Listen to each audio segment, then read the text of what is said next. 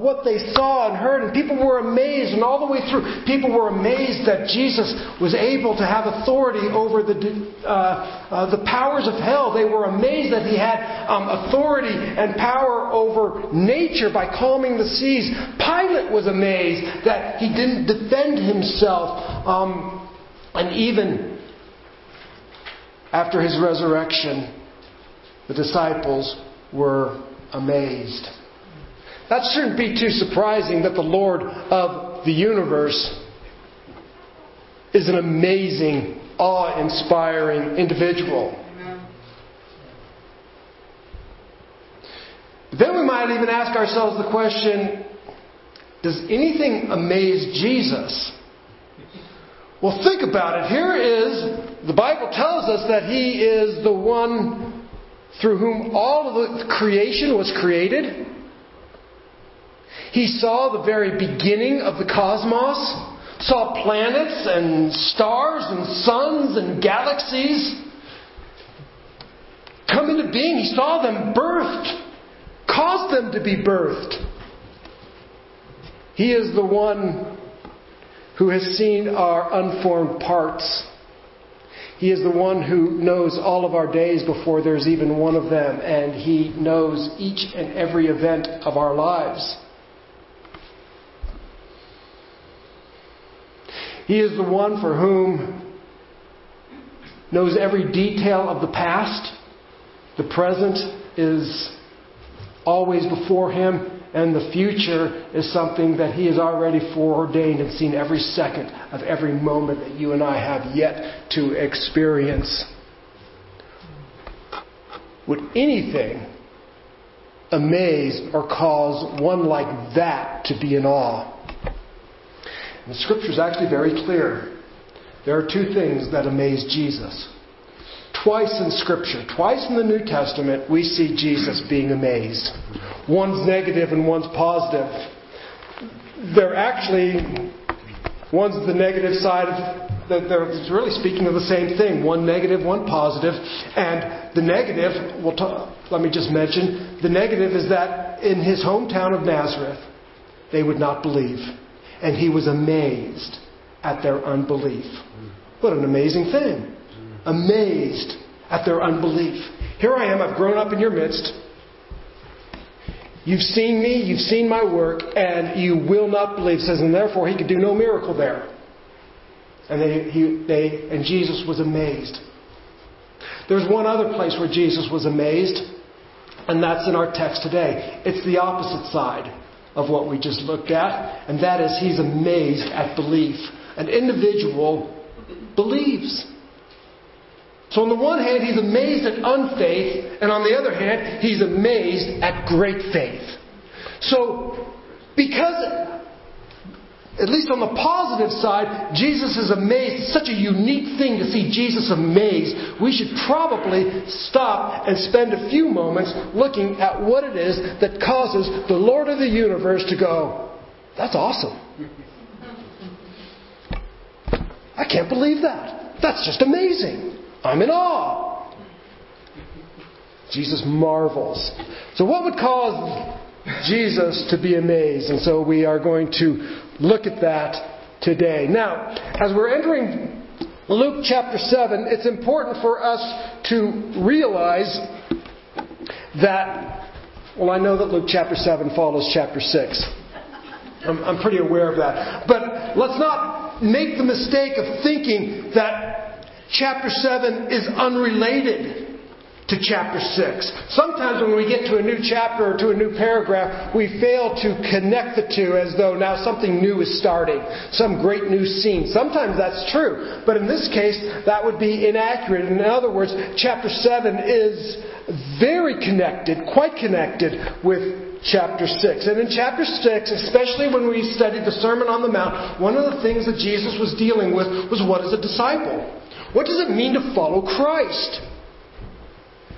We also saw not only what is a disciple, but we also learned of Jesus' call to exclusive loyalty. That is, Jesus says, I am Lord, Lord. He said, why do you call me Lord, Lord, and don't do what I say?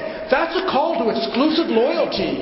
How can you say I'm Lord but not do what I say? And then he goes on and he says, the person who hears my word and does them and acts upon my word is like a wise man who built his house on a foundation. And the person who hears my word but does not do them is like the foolish person who builds a house without a foundation. In other words, Jesus is calling us to an exclusive loyalty to Him, to trust totally in His words. So He's called us and described to us what a disciple is, and He has called us to an exclusive loyalty to Him. And so today, that's what we're going to look at.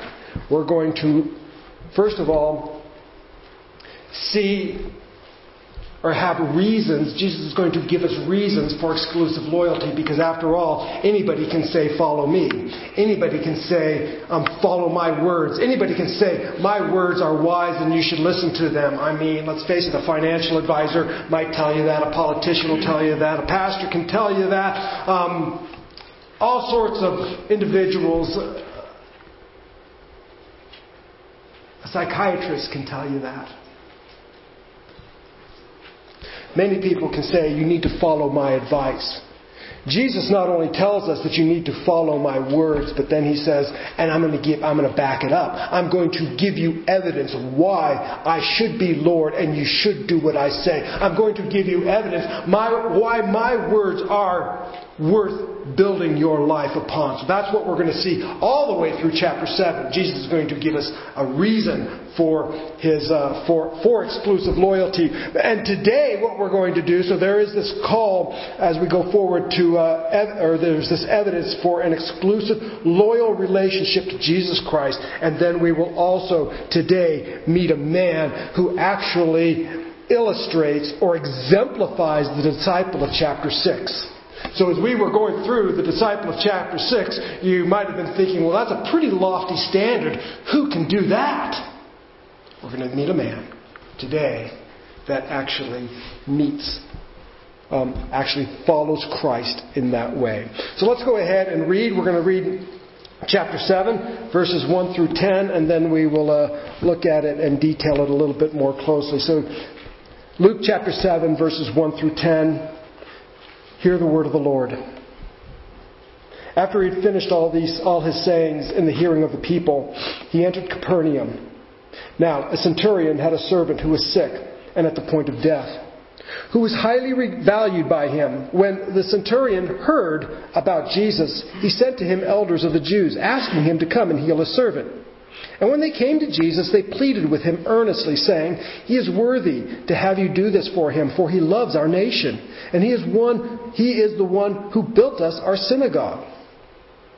And Jesus went with them. And when he was not far from the house, the centurion sent friends, saying to him, Lord, do not trouble yourself, for I am not worthy to have you come under my roof.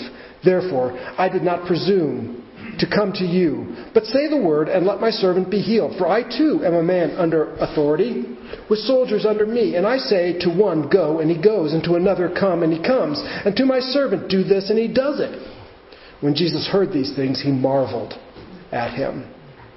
And turning to the crowd that followed him, said, I tell you, not even in Israel have I found such faith. And when those who had been sent returned to the house, they found the servant well. Father, we come before you this morning, and I pray that you would open the eyes of our hearts, that we might see you, Lord God. That we might see you exalted, as the centurion understood your exalted position. Let us have those same eyes of faith. As the centurion heard about you and acted, Lord, I pray that we hear of you. And faith comes by hearing, that we would act upon what we hear about you and believe believe your word. Guide us by your Spirit, Lord God, and impart these truths to our lives, that we might train others. For Christ's sake. Amen. All right, so let's just first begin with kind of time and place where all of this is happening. It's just good to set the background of all of this. And first of all, so the time is, of course, after the discourse, after these words, the text tells us. And so after the discourse, after the Sermon on the Mount, after Jesus says, you should believe in me, you should have faith in me, I am Lord, Lord, and you should do what I say. Jesus is now going to give evidence that he is a worthy object of faith. The other thing we should note is where this is located. It's located in Capernaum. And Capernaum was really Jesus' home base, at least while he was in Galilee. And it's interesting that all of this occurs in Capernaum. I don't think it's an accident that it occurs in Capernaum, because of all the things we know about Capernaum, one of the main things we know is that it was a faithless town. Don't you remember? Luke, we'll get to it in a little bit, but Matthew really goes into great detail saying, "O Capernaum, if the miracles that had been done in you had been done in Sodom, they would have repented." In other words, Capernaum, you're worse than Sodom. Think about it. Sodom was burned up. It is no more. It is kind of the epitome of a sinful city. And Jesus is saying, Capernaum, I've done all of these miracles. Even a horrific, vile city like Sodom would have repented if they had seen what I do in your midst. And you will not believe. This is where these events are taking place. It is in the midst of this faithless town. It is in the midst of unbelief that we are going to discover an outsider who is a shining light in this darkness.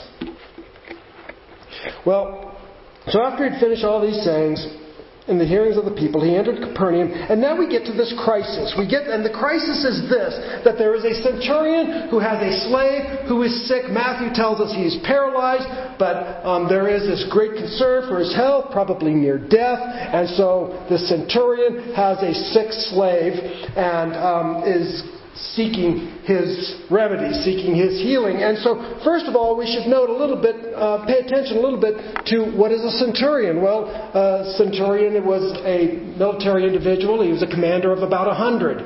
Right? Centuries 100. So he's a commander of about 100. He's a fairly high-ranking official, not way up there, maybe like a captain today. So certainly there were those who were above him, and yet he had great authority. He was probably pretty well paid. He was a Gentile. We don't know if he was Roman or not, because Rome would go and conquer places, and then if there were people who were good fighting individuals who would side with them, they would bring them into the army and train them and equip them, and they would become part of the Roman military. So we don't know if he was actually Roman. One of the reasons why we don't think he might have been Roman is Rome actually didn't put Roman troops in the area until around 44 BC. And so 44 AD. And so it's quite possible that this guy's not even Roman. Some people have suggested he's Samaritan, and I really wanted to believe that because it preaches well, and I could make some really good points.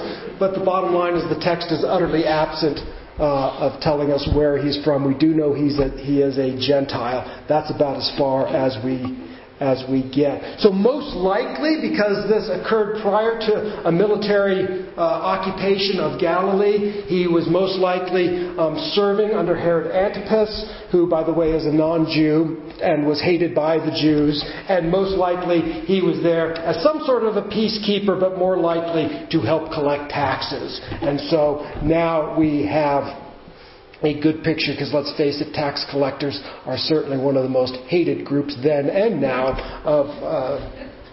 of individuals. So here we have this Gentile, hated by the Jews, working for Herod Antipas, who's hated by the Jews, who works for the Roman government, hated by the Jews, and he was a tax collector. Not only that, but because he was a Gentile, and most likely he was a pagan idolater, Loyal to the occupying country. As I said, serving a non-Jewish ruler, making sure the Jews were obeying their occupiers. I don't think you can get much more despised or much more outside than this guy. And this guy, this outsider, this outcast, has a sick slave. This is going to be important for us as we go through this, because slavery was very common in the under the Roman Empire, and some slaves were treated fairly well. I mean, some slaves were doctors and accountants and had high positions. But ultimately, slavery is slavery, and slaves were disposable. You could get rid of one as they were property, they were chattel, and they had little intrinsic value. In other words, you got a sick slave, it doesn't matter, you can get another one. And we should note also that he is a young individual, probably a boy. We know that because later on when it talks about the slave being healed, it uses the Greek word pais, which is a young person. So this is a young person who has really no intrinsic value, at least in the eyes of Rome. However, to the centurion highly regards, highly loves this person. So let's kind of summarize where we've been, put all of these pieces together. We have an outcast, a Roman centurion, who has an unusual concern for another person who's of even lower status. In other words, he has an unusual concern for somebody who offers him nothing.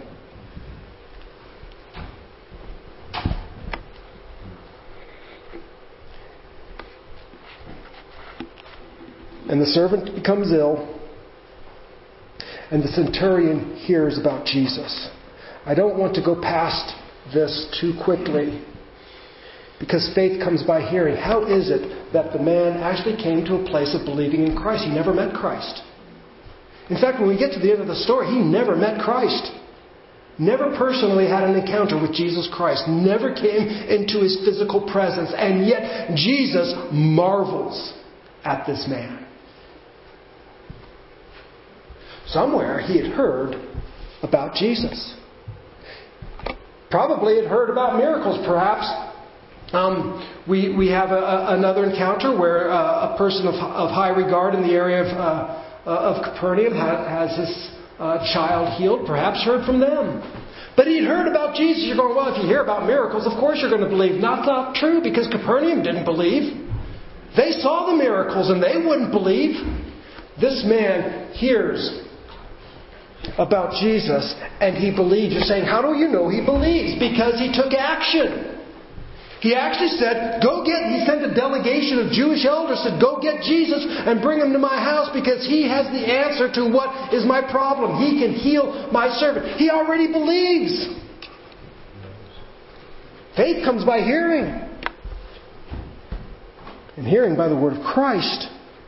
So from his actions, it's clear that he had heard about Christ and he believed. So we have to ask ourselves this question. Have you heard about Christ and do you believe?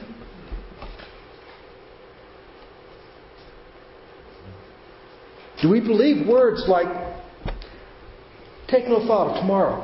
Tomorrow's got enough troubles for himself, but rather seek first the kingdom of God and his righteousness, and all these things will be added to you. It's like, have we heard and do we believe?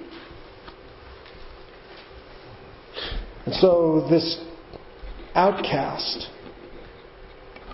believes and calls for Christ to come. And so he actually calls and he sends a delegation of Jewish elders. And they are called to speak on behalf of this elder, or of the centurion. And I love how they come to him. They hear about Jesus, and they come to him, and they pleaded with him earnestly. And note what he says. He is worthy. He is worthy. He is worthy to have you, Jesus, come into his house and heal his servant. He has merit enough to garner your favor. This is the Jewish elders saying, this man has done enough.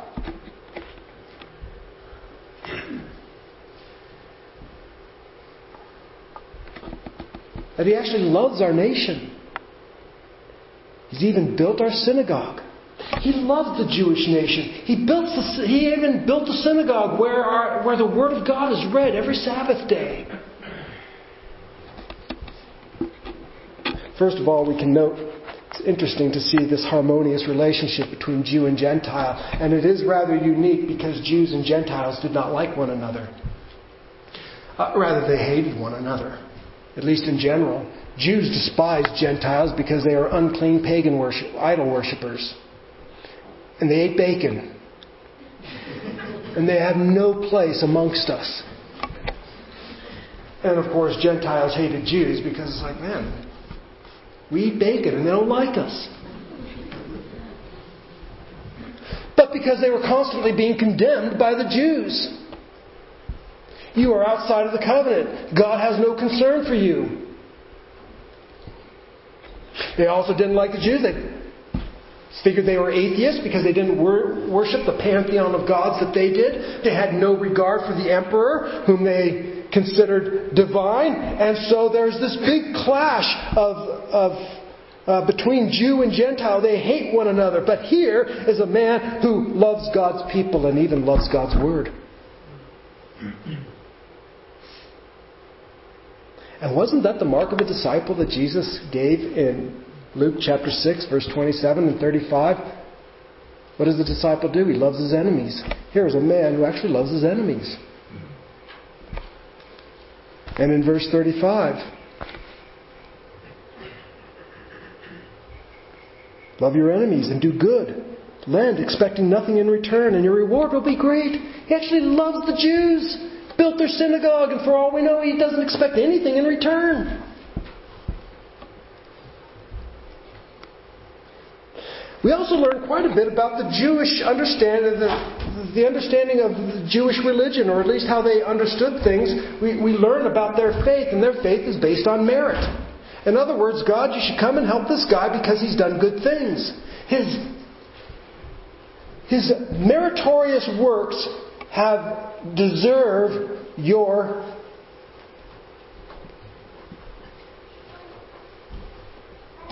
coming into his life and doing what he has asked.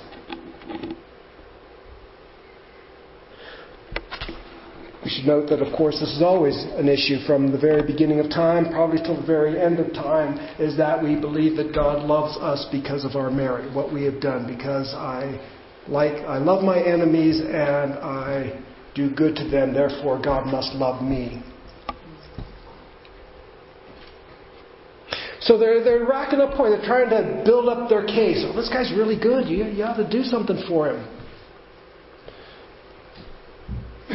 And unfortunately, while this may be the predominant faith in the world, regardless of what it's called, it can be called under a variety of isms, but the ultimate thing is that merit earns favor with God.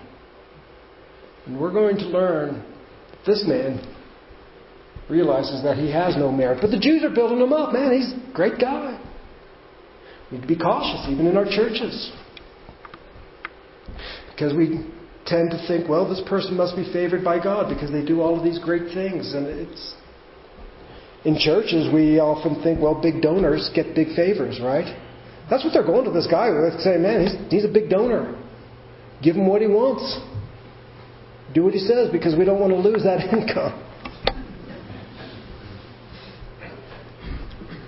And it's tempting in a church. Well, somebody's a big donor, and so we turn a blind eye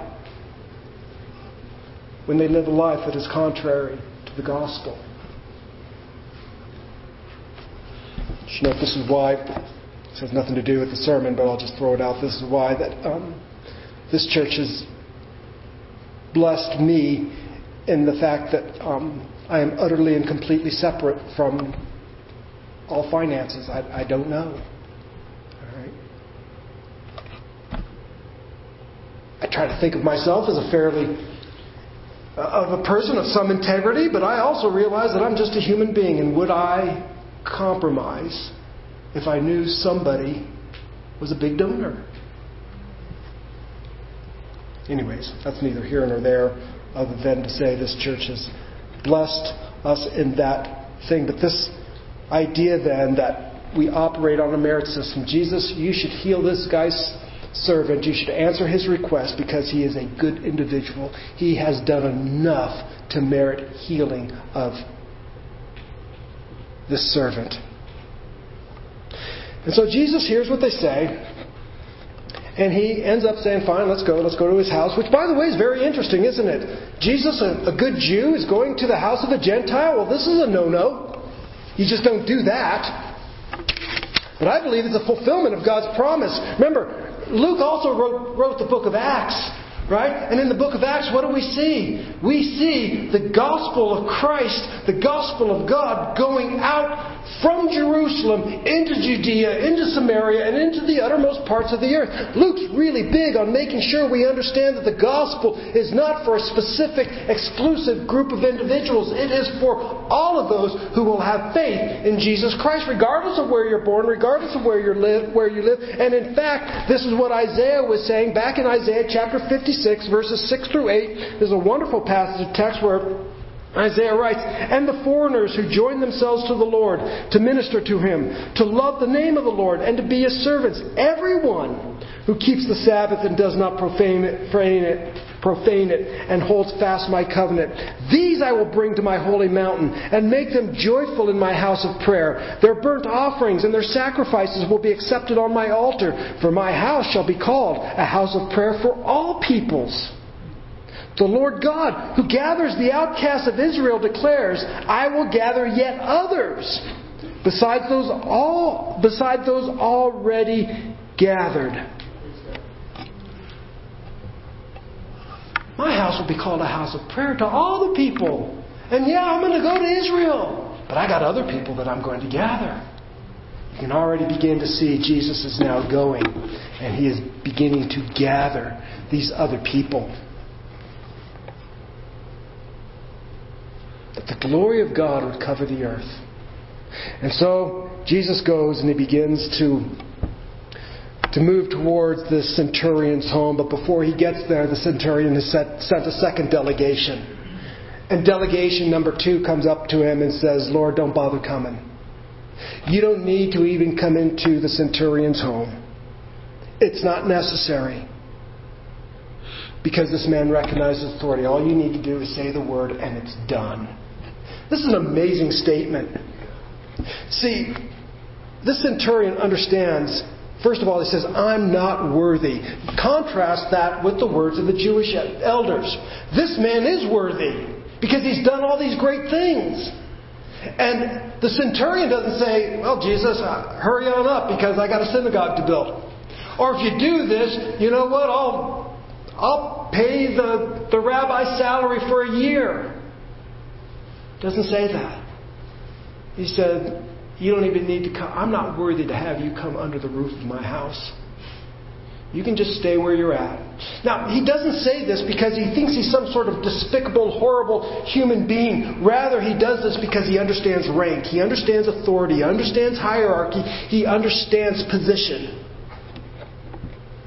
And he recognizes his position, which is relatively a fairly high rank, but he also recognizes that Jesus' rank is much higher. That the authority of Jesus is much higher than mine. You don't need to come into my house. It has nothing to do with what I've done or not done. What it has to do with is I know who you are. And I know who I am. And even in my rank, even in my position, I command people to do things and they do it. And a guy like you don't even need to show up in my house. All you need to do is say the word. See, I recognize that Jesus is not my equal. He is not my servant. He is not my slave. I do not tell Him what to do. I do not command Him what to do. He is not even my equal where we get together and discuss the best plan of action. No, He is Lord of Lords and King of Kings, and He does not even need to enter into my house. I recognize that. So Jesus, all you need to do is say, "Let it be done," and I know it's done. Because that's how I operate. Just say the word. So he appeals to Jesus not on personal merit, but on the authority of who Jesus is. He's heard about Jesus. And he believes. And he believes so much. It's like, you don't even need to be in my house. You don't even need to be in my presence. You don't even need to touch the guy. None of that stuff needs to happen. But you, being Lord of Lords and King of Kings, just say the word and it'll be done. That's all that needs to happen. And so, whatever the source of this illness, I don't know the source of the illness. Perhaps it's some sort of spiritual malady. Perhaps it's physical. Perhaps it's emotional. I don't know. But this man, this centurion, this outcast, this Gentile, says, whatever the source, it doesn't matter, because all sources obey the authority of you. And if it's a spiritual force, then demons will have to flee at your word. And if it's a physical force, then bodies will have to be healed at your word, because you are the Lord of heaven and earth. You are the Lord of a physical body, and you are the Lord of the underworld, and you are the Lord of everything. You are the Lord of his emotional state and his mental state. You are Lord of all. So, whatever the source of the problem is, it doesn't matter, because you are of higher rank than it. You are creator of all things, so just say the word. And here we get to this text that just leaps out at us, because it is the one of two places in all of the New Testament where Jesus is amazed. And it is the only positive one. And Jesus marvels. And when Jesus heard these things, he marveled. And he turns to the crowd and he says, I tell you, not even in Israel have I found such faith. Do you notice the rebuke there? That is a chastisement. Even in Israel, even amongst God's people who have the law and the prophets and the commandments and the covenants and all of those things, I haven't found such faith as in this Gentile pagan outsider, outcast.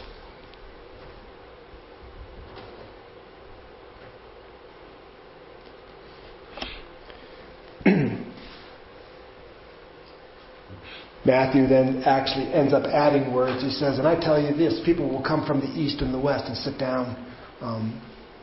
Basically saying that the Jews will reject Christ, but people, Gentiles, the hated Gentiles, will come and will be seated at the table with Christ. So we see the faith of this centurion causes Jesus to marvel. It's not that the man has faith in miracles. He doesn't believe in some sort of magic spell that needs to be cast. He simply recognizes the authority of Christ. He recognizes that authority that's in Christ. And so he realizes that Jesus doesn't even need to be present for this to take place. And the boy is healed. So, I'll make a brief summary here. I told you, or I mentioned to you, that this was a great example of a disciple that we discovered in Luke chapter 6. So let's look. How does this fit the disciple that Jesus described in chapter 6? First of all, he approaches Christ. He approaches the man of God on God's terms. That is, blessed are the poor. I am not worthy. Regardless of what merit, regardless of what things I have done, I am not worthy to have you come into my house. I am poor, wretched, blind, and miserable, and you are Lord. I do not come to you with any personal merit. I do not come to you saying, oh, look how great I am. Look what I've done for your nation. If it weren't for me, you wouldn't even have a synagogue in this town. He says, no, I come to you unworthy.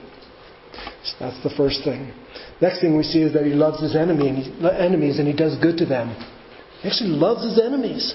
And he actually genuinely cares for those who cannot pay. This slave boy cannot repay him. But he has a great love for him. So he has this incredible love for people who he ought to be hating. And he actually cares for and expends energy to take care of those who can't return the good favor to him. He recognizes that Jesus is Lord, Lord. And like the wise man, he established his life on the word of Christ. He actually believes the word of Christ. Just say the word. I believe it. It will happen. This is the prototypical disciple. This is exactly what the person that Jesus was talking about. Our question then is, can we trust like the centurion? Because this is the type of faith that brings God's approval. Not only does it bring the Lord's approval, it brings His amazement. So what is the cause of His amazement? The cause of His amazement is that the centurion believed. Not only did he believe, but he acted out on his belief. Because faith produces action. I believe, and if he just stayed at home saying, well, I hope my servant boy gets healed, it's like, no, I'm going to take action. Faith works. So, I'll conclude with this. This is a miracle story that doesn't focus on a miracle. Did you notice that? It's a miracle story, but the focus isn't on the miracle. It's mentioned, but just kind of mentioned in passing. Oh, and the boy was healed. It's focusing upon the centurion's faith. It's focusing on a man who believes. And what does he believe? You can say, well, he believes the promises. No, he believes... We don't believe promises. That's not what we believe. Our goal is not to believe in promises. Our goal is to believe in a person. The person who makes the promise is much more important than the promise. I can make you all kinds of promises. But if I can't fulfill them, the promises are null and void. They're worthless. Jesus makes promises. And we may believe the promises, but the reason we believe the promises is because of the person. The centurion believes the person. And so that when he speaks, it's like it's done. This centurion provides us an interesting model. First of all, he gives us an exalted view of Christ. Do you have an exalted view of Christ, or is He your equal? Has He been made in your image? Because if so, you've brought Him down. Our Lord is the creator of heaven and earth, and He is exalted. He is Lord. And while He calls us His friends, He is still the King of kings and the Lord of lords, to whom we will give an account. He is not your homeboy, despite what the t-shirt says, right? He is Lord. We need to have an exalted view of Christ. This man also has a humble view of himself. He does not bring Christ down, nor does he exalt himself to the throne of Christ. He has a humble view of himself. And here's the other thing. He has a compassionate view of others. This is the disciple. This is what it means. This is part of what it means to be a disciple or a follower of Jesus Christ. To have an exalted view of our Lord, a humble view of ourselves, and a compassionate view of others. And this, then, is the disciple that causes Jesus to marvel. This is the thing that amazes Jesus. So let us, I pray, as a church, let the church on Randall Place be a place where Jesus looks down from His throne and says, that's awesome. I'm amazed. I'm in awe. I marvel. So will Christ look at us, not only as individuals, but as a corporate body? Will He look at us and say, I'm amazed at your unbelief after all of the great things that I've done in your midst, and you will not believe. Will that be the cause of His amazement for us? Or will He look at us and see that we believe Him, we trust in Him, we build our lives on Him, and as a result be amazed by that? Those are the two instances of Jesus being amazed. One negative, one positive. I would pray that God has done so many amazing things in our midst. He's done so many miracles. He's done so many good things. That we would be like the centurion, to exalt Him, humble ourselves, and be compassionate towards one another. Let's stand and pray, and we will go out with singing.